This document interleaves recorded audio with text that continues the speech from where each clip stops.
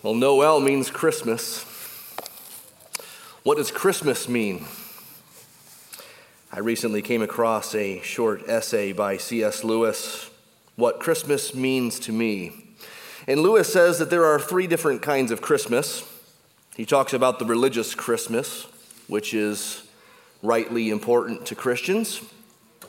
He talks about merry-making Christmas, which he says he enjoys as much as anyone, as do I. And then he says there is the commercial racket of buying, shopping, and gift giving.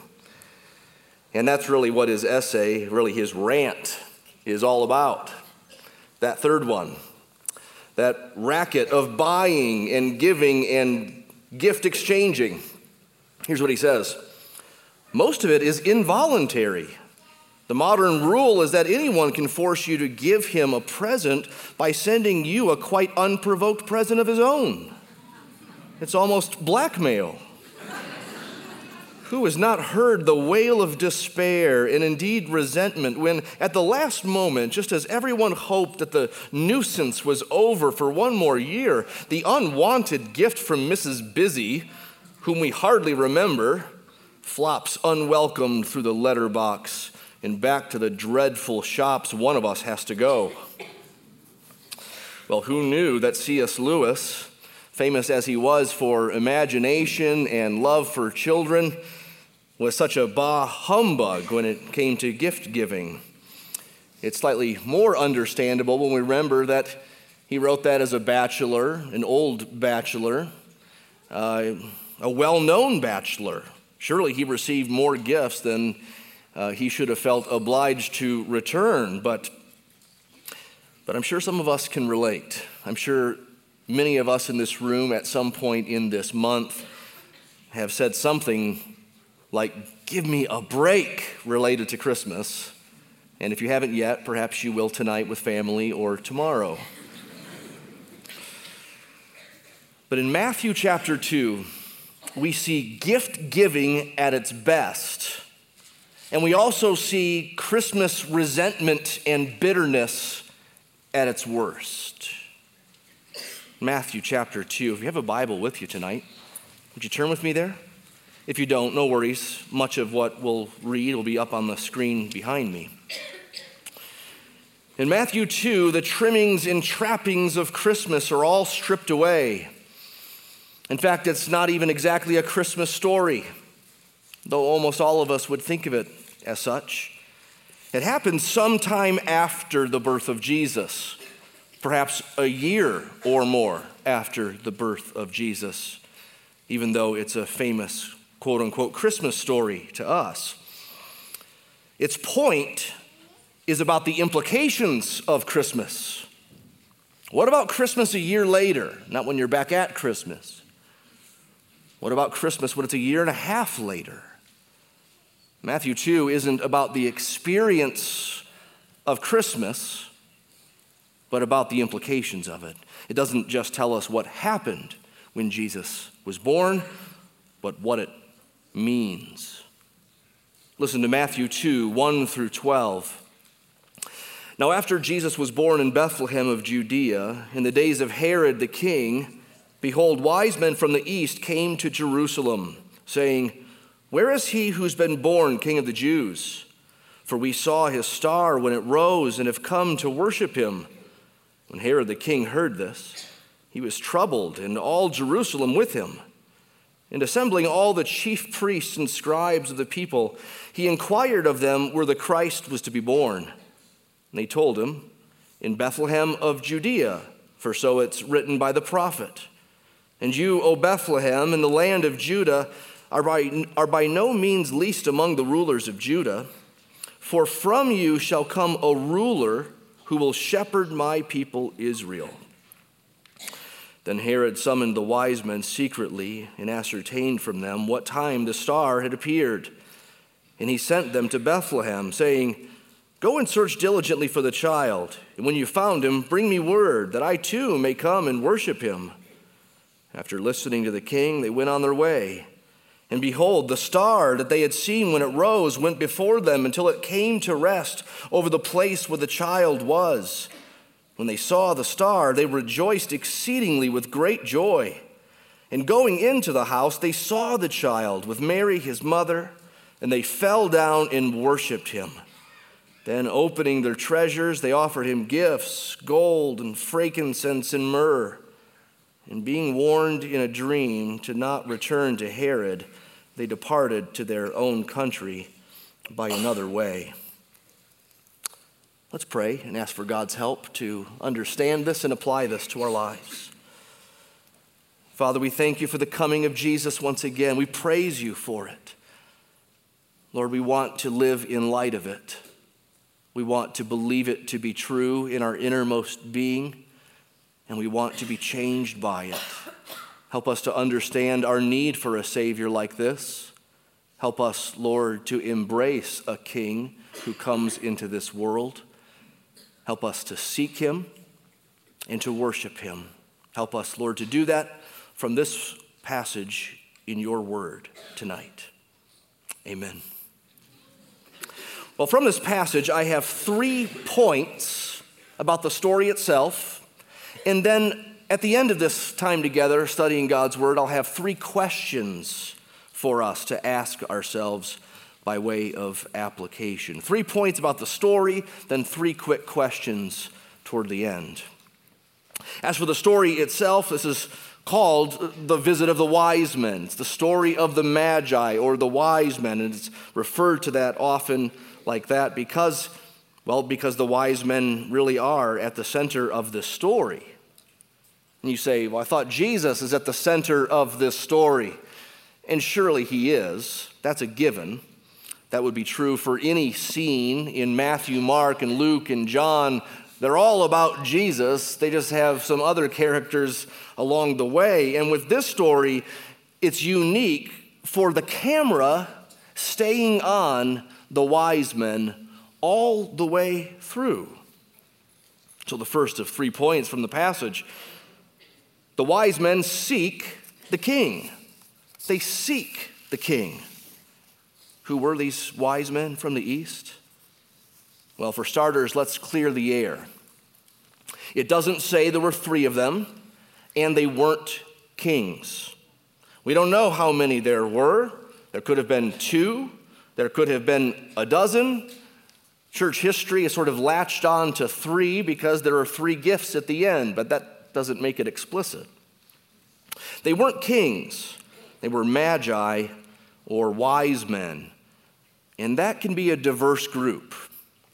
That might mean that they were magicians. Some magi were magicians. That's why we get the word magician from that root magi. Some of them were philosophers, professional wise men, advisors to kings. Daniel in the Old Testament is said to be a wise man like this for kings in Babylon. Some of them were astronomers and or astrologists. Do you remember how to keep those straight? I often don't remember how to keep those straight, but I do for this message, I think. They were sometimes astronomers, guessing the future from the stars. But they were also more scientific than astrologers today. They were more like astrologists in their own day.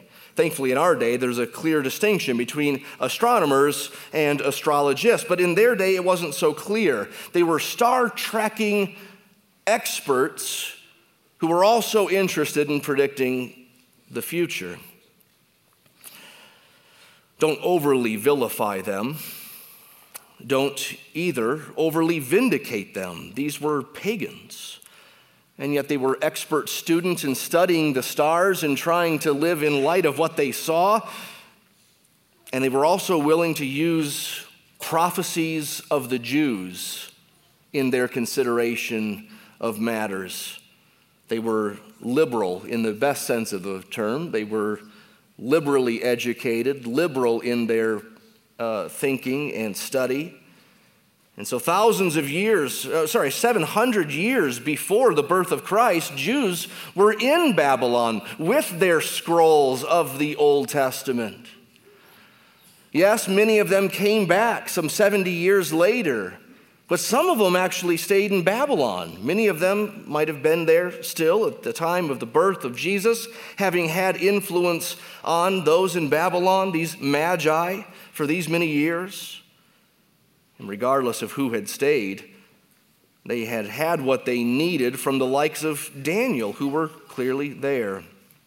And so men like these magi would have had Hebrew scrolls of the Old Testament and would have willingly studied them, and they would have known about prophecies like this in Numbers 24.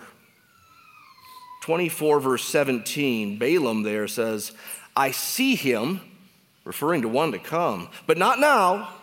I behold him, but not near. A star shall come out of Jacob, and a scepter shall rise out of Israel. One from Jacob shall exercise dominion. So they were watching stars with the scriptures in hand, and they've come, like the Jews of their time, they've come to await for a great king to come out of Judah. And then one day they see something that is so momentous and so unexplainable that it is actionable. They act on it. They see the star and they seek a king. What did they see in the sky? What was this star? Some have suggested it was a supernova, a very bright star. Others have suggested that this was an unusual alignment of planets. I guess something weird happens with Jupiter and Saturn every now and then. Some have said that this must be a supernatural thing. And of course, we Christians believe that God can put a light anywhere he wants to. And this one seems to move in a way that a star doesn't. So some have said perhaps it was an angel. Angels are even sometimes called stars in Scripture. The most recent suggestion is also the most thoroughly studied and articulated in a new book, a wonderful new book called The Great Christ Comet by Colin Nichol. It just came out this year. He argues that, of course, it's a comet. Comet, not a star. They wouldn't have the categories we do, and so we shouldn't be surprised they would call it a star. But he says this is like a comet like Halley's was, or like Hale-Bopp. And that would give some explanation for its rising in verse 2, and then it's reappearing in verse 9, and it says, until it came to rest over the place where the child was. A star can't rest over a house. But a comet with a tail could, in conjunction with the Earth's axis, actually appear to be pointing to a specific house. And if Colin Nichol is correct, that doesn't mean that Matthew 2 is just telling us something very natural and natural alone. It's not just coincidence, it's not just good luck that they happened to see a comet pointing to a house and it was the right house. Remember that God can work naturally or supernaturally. And sometimes when he works through natural means for his ends and purposes, it is as spectacular as anything supernatural. So in the death of Jesus, that's a natural event, not a miracle. But if you know the story, you can't help but see the orchestration of God in the political leaders and the religious leaders, all leading up to Jesus' death. Yes, the resurrection was supernatural. God can work in either way. And we don't know in this case whether this was supernatural or God was orchestrating a comet at this time with these men for his purposes, but we must insist that he was orchestrating it. And so they see it and they head out. They head out to Jerusalem, the Jewish capital city. It's a 900-mile journey if they were coming from Babylon, which they probably were. That would have taken weeks if not a month or two. This would have been no small group. It would not have been just wise men, never mind whether there were 2 or 12 or 20 wise men. They would have had an entourage with them. They would have had guards with them. They would have had to carry the food for this journey with them. No small amount of preparation would have to go into getting ready to go, and no small amount of effort would be taken up in the journey itself. And no small footprint would be made in Jerusalem when they arrive. They'd look different, they'd be noticeable, and it would signal something, especially with their question they're asking once they arrive. Where is he who was born King of the Jews? For we saw his star when it rose and have come to worship him. These wise men seek the king. They see the star. They left home. They're seeking the king, and they inquire now about him. So secondly, the wise men startle a king. In this story, the wise men seek the king, but then they startle a king. Not the king, but a king. Verse 3, when Herod the king heard this, he was troubled.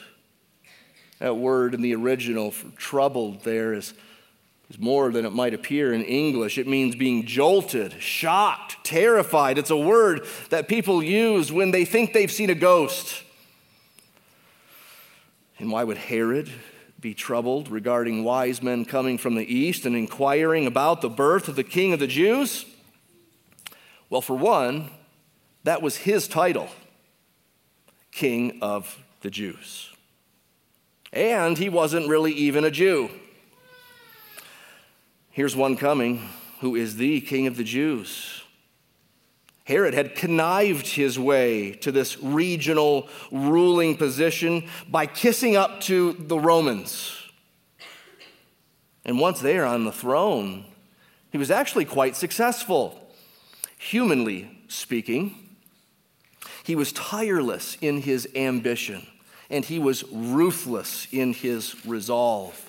This is Herod who rebuilt and added on to the temple in remarkable ways, breathtaking ways. He created seaports. He built cities and fortresses and stadiums. He kept that tense relationship between the Jews and the Romans at an even keel most of the time. He had 10 wives, and they were pretty fertile.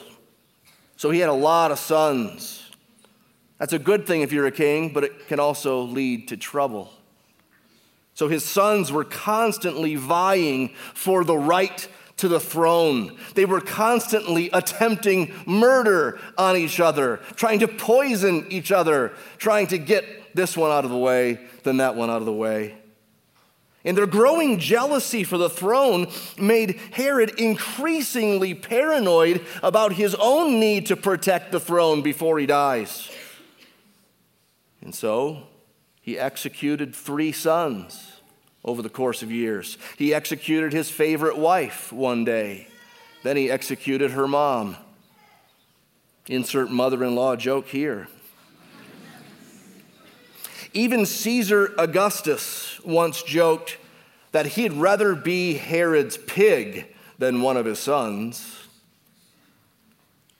So yeah, an entourage of wise men from the east showing up and asking about the newborn King of the Jews because they had seen a star. You can imagine how terrified Herod would be. In these days, it was widely believed that a new star in the sky meant that an old king had died and a new great king had been born. Late in life, Herod hears about all this and he's terrified. But not just Herod. All Jerusalem with him, it says in verse 3. Why? Why was all Jerusalem troubled by this news? Well, again, there's the entourage of foreign people. That's peculiar and unsettling. And Herod, being so firm and fierce in his leadership, no doubt the citizens must have been nervously wondering, what's he going to do about this? Is he going to fly off the handle and create a bloodbath here in Jerusalem? What will that mean with the Romans and the Babylonians and us? Well, Herod didn't fly off the handle. Verse 4, he assembled all the chief priests and scribes, the religious leaders of those days. He wanted to inquire where the Christ was to be born. And so they told him. This is like Bible trivia for 100, Alex. They know this. It's easy. Micah 5:2. Micah, written 700 or more years before Jesus. And here they quote it in Matthew 2, verse 6. This is what it says in the prophet. You, O Bethlehem, in the land of Judah, you are by no means least among the rulers of Judah, for from you shall come a ruler who will shepherd my people Israel. If you go back and read that verse from Micah in its context, there's even more information about this one who will come. Listen. In Micah 5, it says, You, O Bethlehem, Ephrathah, you who are too little to be among the clans of Judah, from you shall come forth for me one who's to be ruler in Israel. That's where Matthew's quote ends. Micah goes on, whose coming forth is from of old, from ancient days. Therefore he, God, shall give them up until the time when she who is in labor has given birth. And he shall stand and shepherd his flock in the strength of the Lord, in the majesty of the name of the Lord his God, and they shall dwell secure, for now he shall be great to the ends of the earth, and he shall be their peace. You see how big of a deal this is? Micah was predicting an eternal ruler to come forth, to be born in Bethlehem, little old Bethlehem. And he would shepherd the people, not just rule them, but shepherd them. And he would do it in the majesty of God. And he would be great to the ends of the earth. We're not talking about a regional leader here, a regional king. We're talking about the global one. The religious leaders hear about the star, see the visit of the wise men. They quote Micah 5. And what do they do next? It doesn't say. It seems as though they did nothing. They certainly did not go with the wise men to Bethlehem. You'd think they know this. Someone says, the King of the Jews has been born because we saw that star. What does it mean? Where is he? They know the answer of where, and they don't care to go. And if you think that is just unthinkable, well, you don't know too many clergy. I know lots of clergy that know what the Bible says and really aren't interested in running out to meet Jesus. They seem to be knowledgeable and yet indifferent, apathetic. They do nothing, but Herod does something. He has the city of the birth, Bethlehem. He just needs to have the precise place. And so verse 7, he summoned the wise men secretly, and he ascertained from them, really he picked at them until they could give them the exact time when the star had appeared. And he sent them to Bethlehem, saying, Go and search diligently for the child, and when you found him, bring me word that I too may come and worship him. Of course, we know it's all a sham, isn't it? He's duplicitous. He's feigning worship with only murder on his mind. This is the guy who takes out sons and wives and mother-in-laws. We know how the story ends. We already read verse 12 that the wise men were warned in a dream to not return to Herod, and so they didn't. Most of us know what is next in the story in verse 13 and following, how Herod eventually was so desperate when the wise men never returned that he had all the male children in Bethlehem and in the surrounding region from 2 years old and younger. He had them all killed.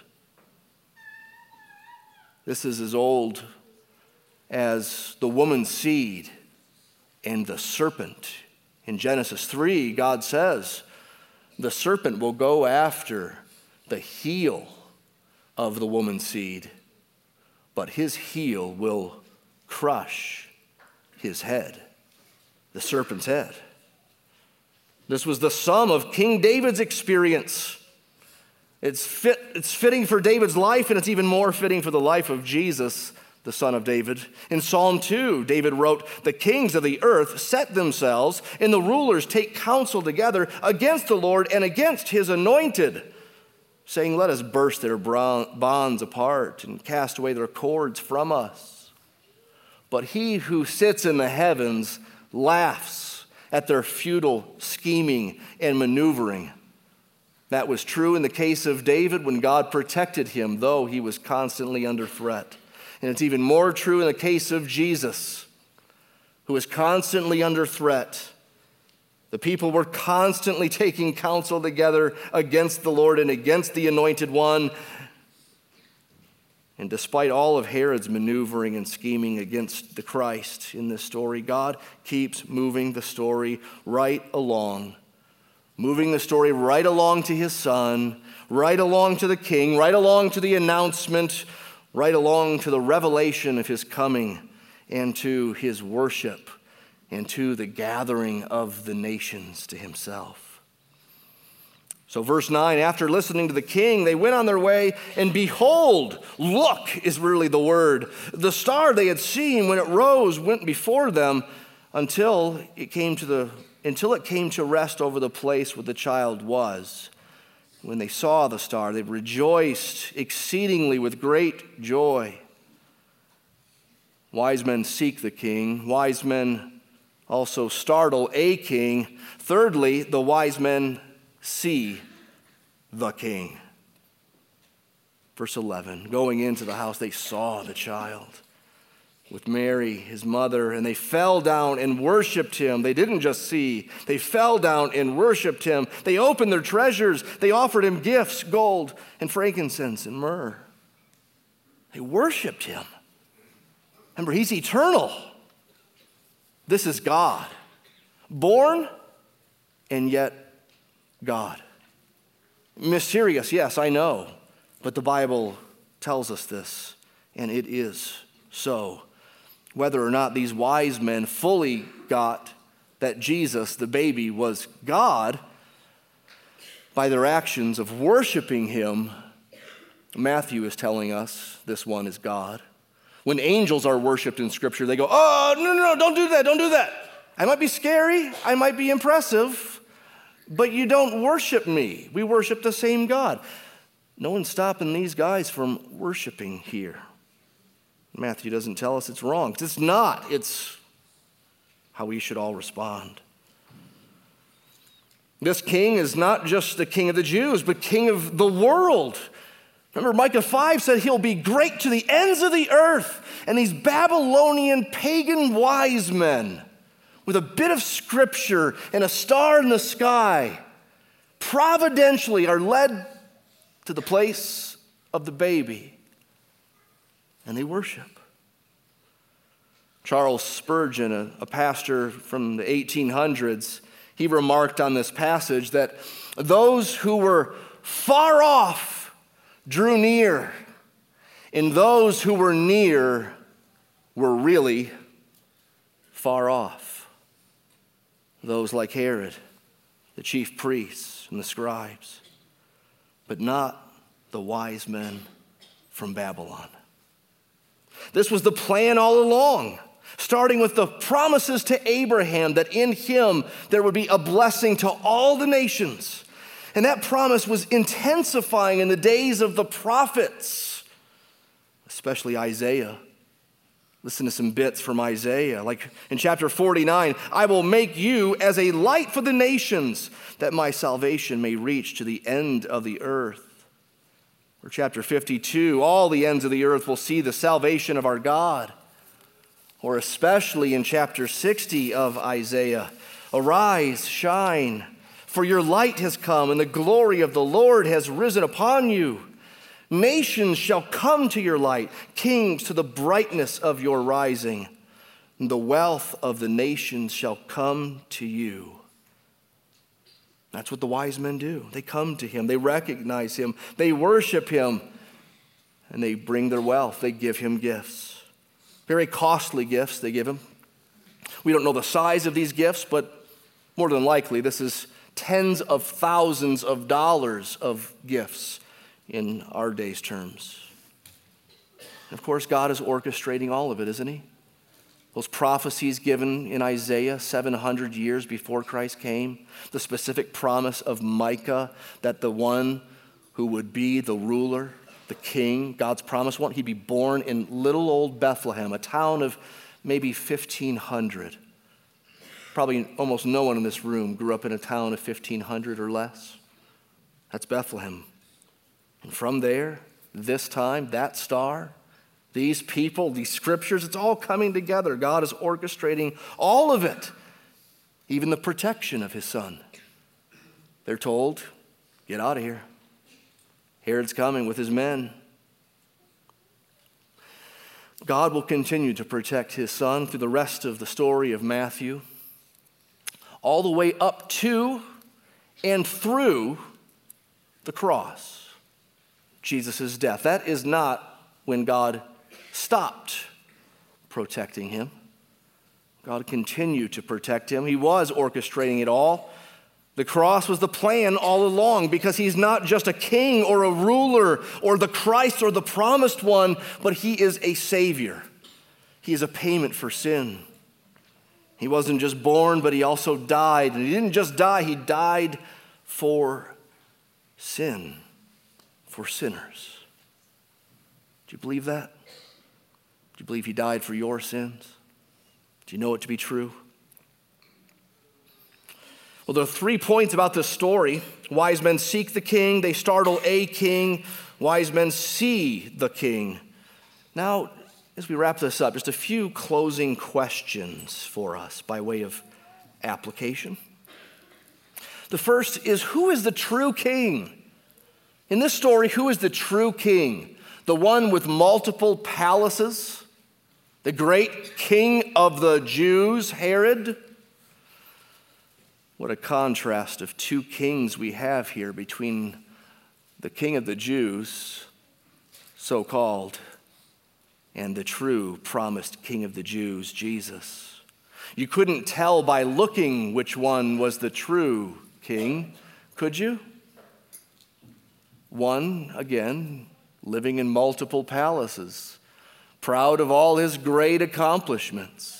A man who can say, kill all the 2-year-old boys in this place and in that place and in that place. But he's a propped up king, only successful in the eyes of human beings. But otherwise he's pathetic and hopeless, and he's desperate to maintain his reign and seek his glory. At the end of his life, he assumed that no one would mourn his death.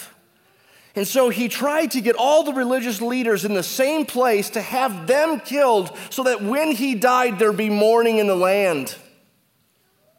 That's a piece of a human being there, isn't it?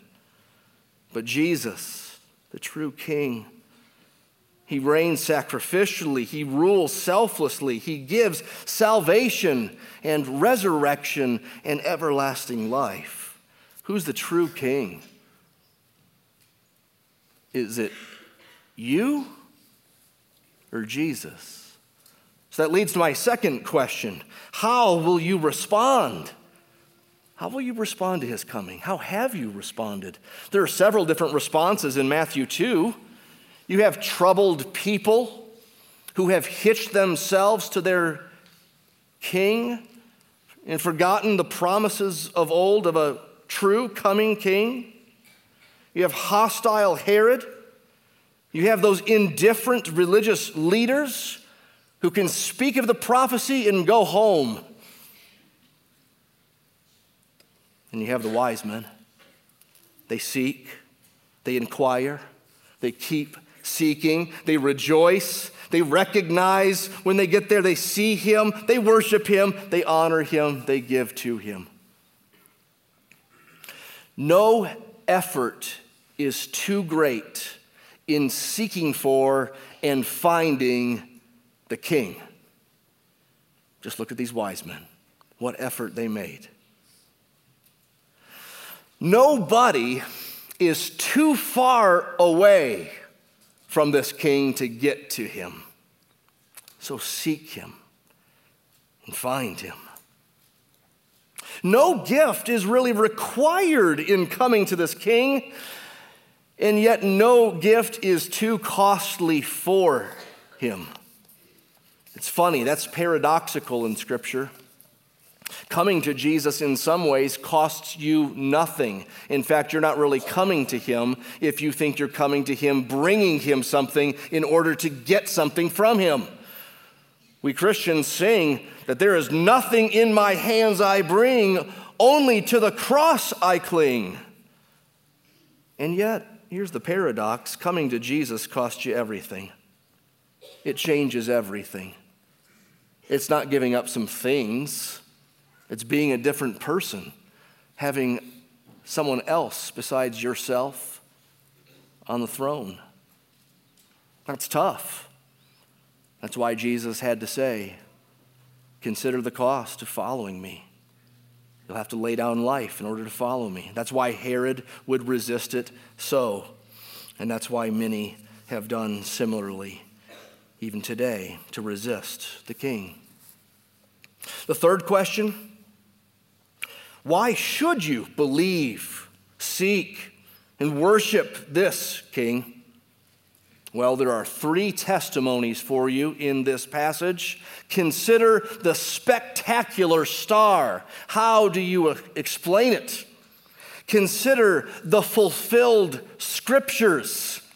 Little town of Bethlehem was one of multiple Old Testament scriptures referenced here in Matthew 1 through 3. And Matthew keeps quoting the Old Testament and saying it's being fulfilled. He keeps saying this was God's plan all along. It's happening. See, it said this happened. It's God's plan. Consider the fulfilled scriptures. And third, consider these unusual seekers. Consider these unusual seekers. How do you explain for these guys showing up, wanting to find and worship the King of the Jews, who is the King, actually, of the whole universe? They're an unusual testimony in the story. If you were Matthew and you were making this up, you wouldn't get quasi-magicians, astronomers, astrologists to be your key witnesses and testimonies for the birth of Jesus, would you? I mean, wouldn't you have used Herod, the king, or the religious leaders? You wouldn't use these wise men. But God did use these wise men, and he uses people like you and me today to tell others that they must come to the King. Christian, we have come to the King. It really happened. This is not just mystery. This is not just novelty. It happened and it changes everything. Praise God for it. Let's pray and ask for his help to believe this and to live in light of it. Oh, again, Lord Jesus, we thank you for your coming, and we thank you for that star. We thank you for your scriptures. We thank you for those odd seekers who sought and found. Lord, we want to come to you today afresh, perhaps for the first time, perhaps for the 1,000,000th time. Coming with nothing in our hands to give to you in order to get something from you, but coming and again giving all that we have. I know we do it half-heartedly. I know we do it sometimes reluctantly. I know we do it holding back some, but Lord, we want more to be given to you, more of your honor to be seen in this world. We want more worshipers to come in. So help us now as we listen to singing, pondering again with even greater wonder and mystery that story of the birth, not listening to it with sentimentality, but with meaning, substance. and worship because the King has come. Amen.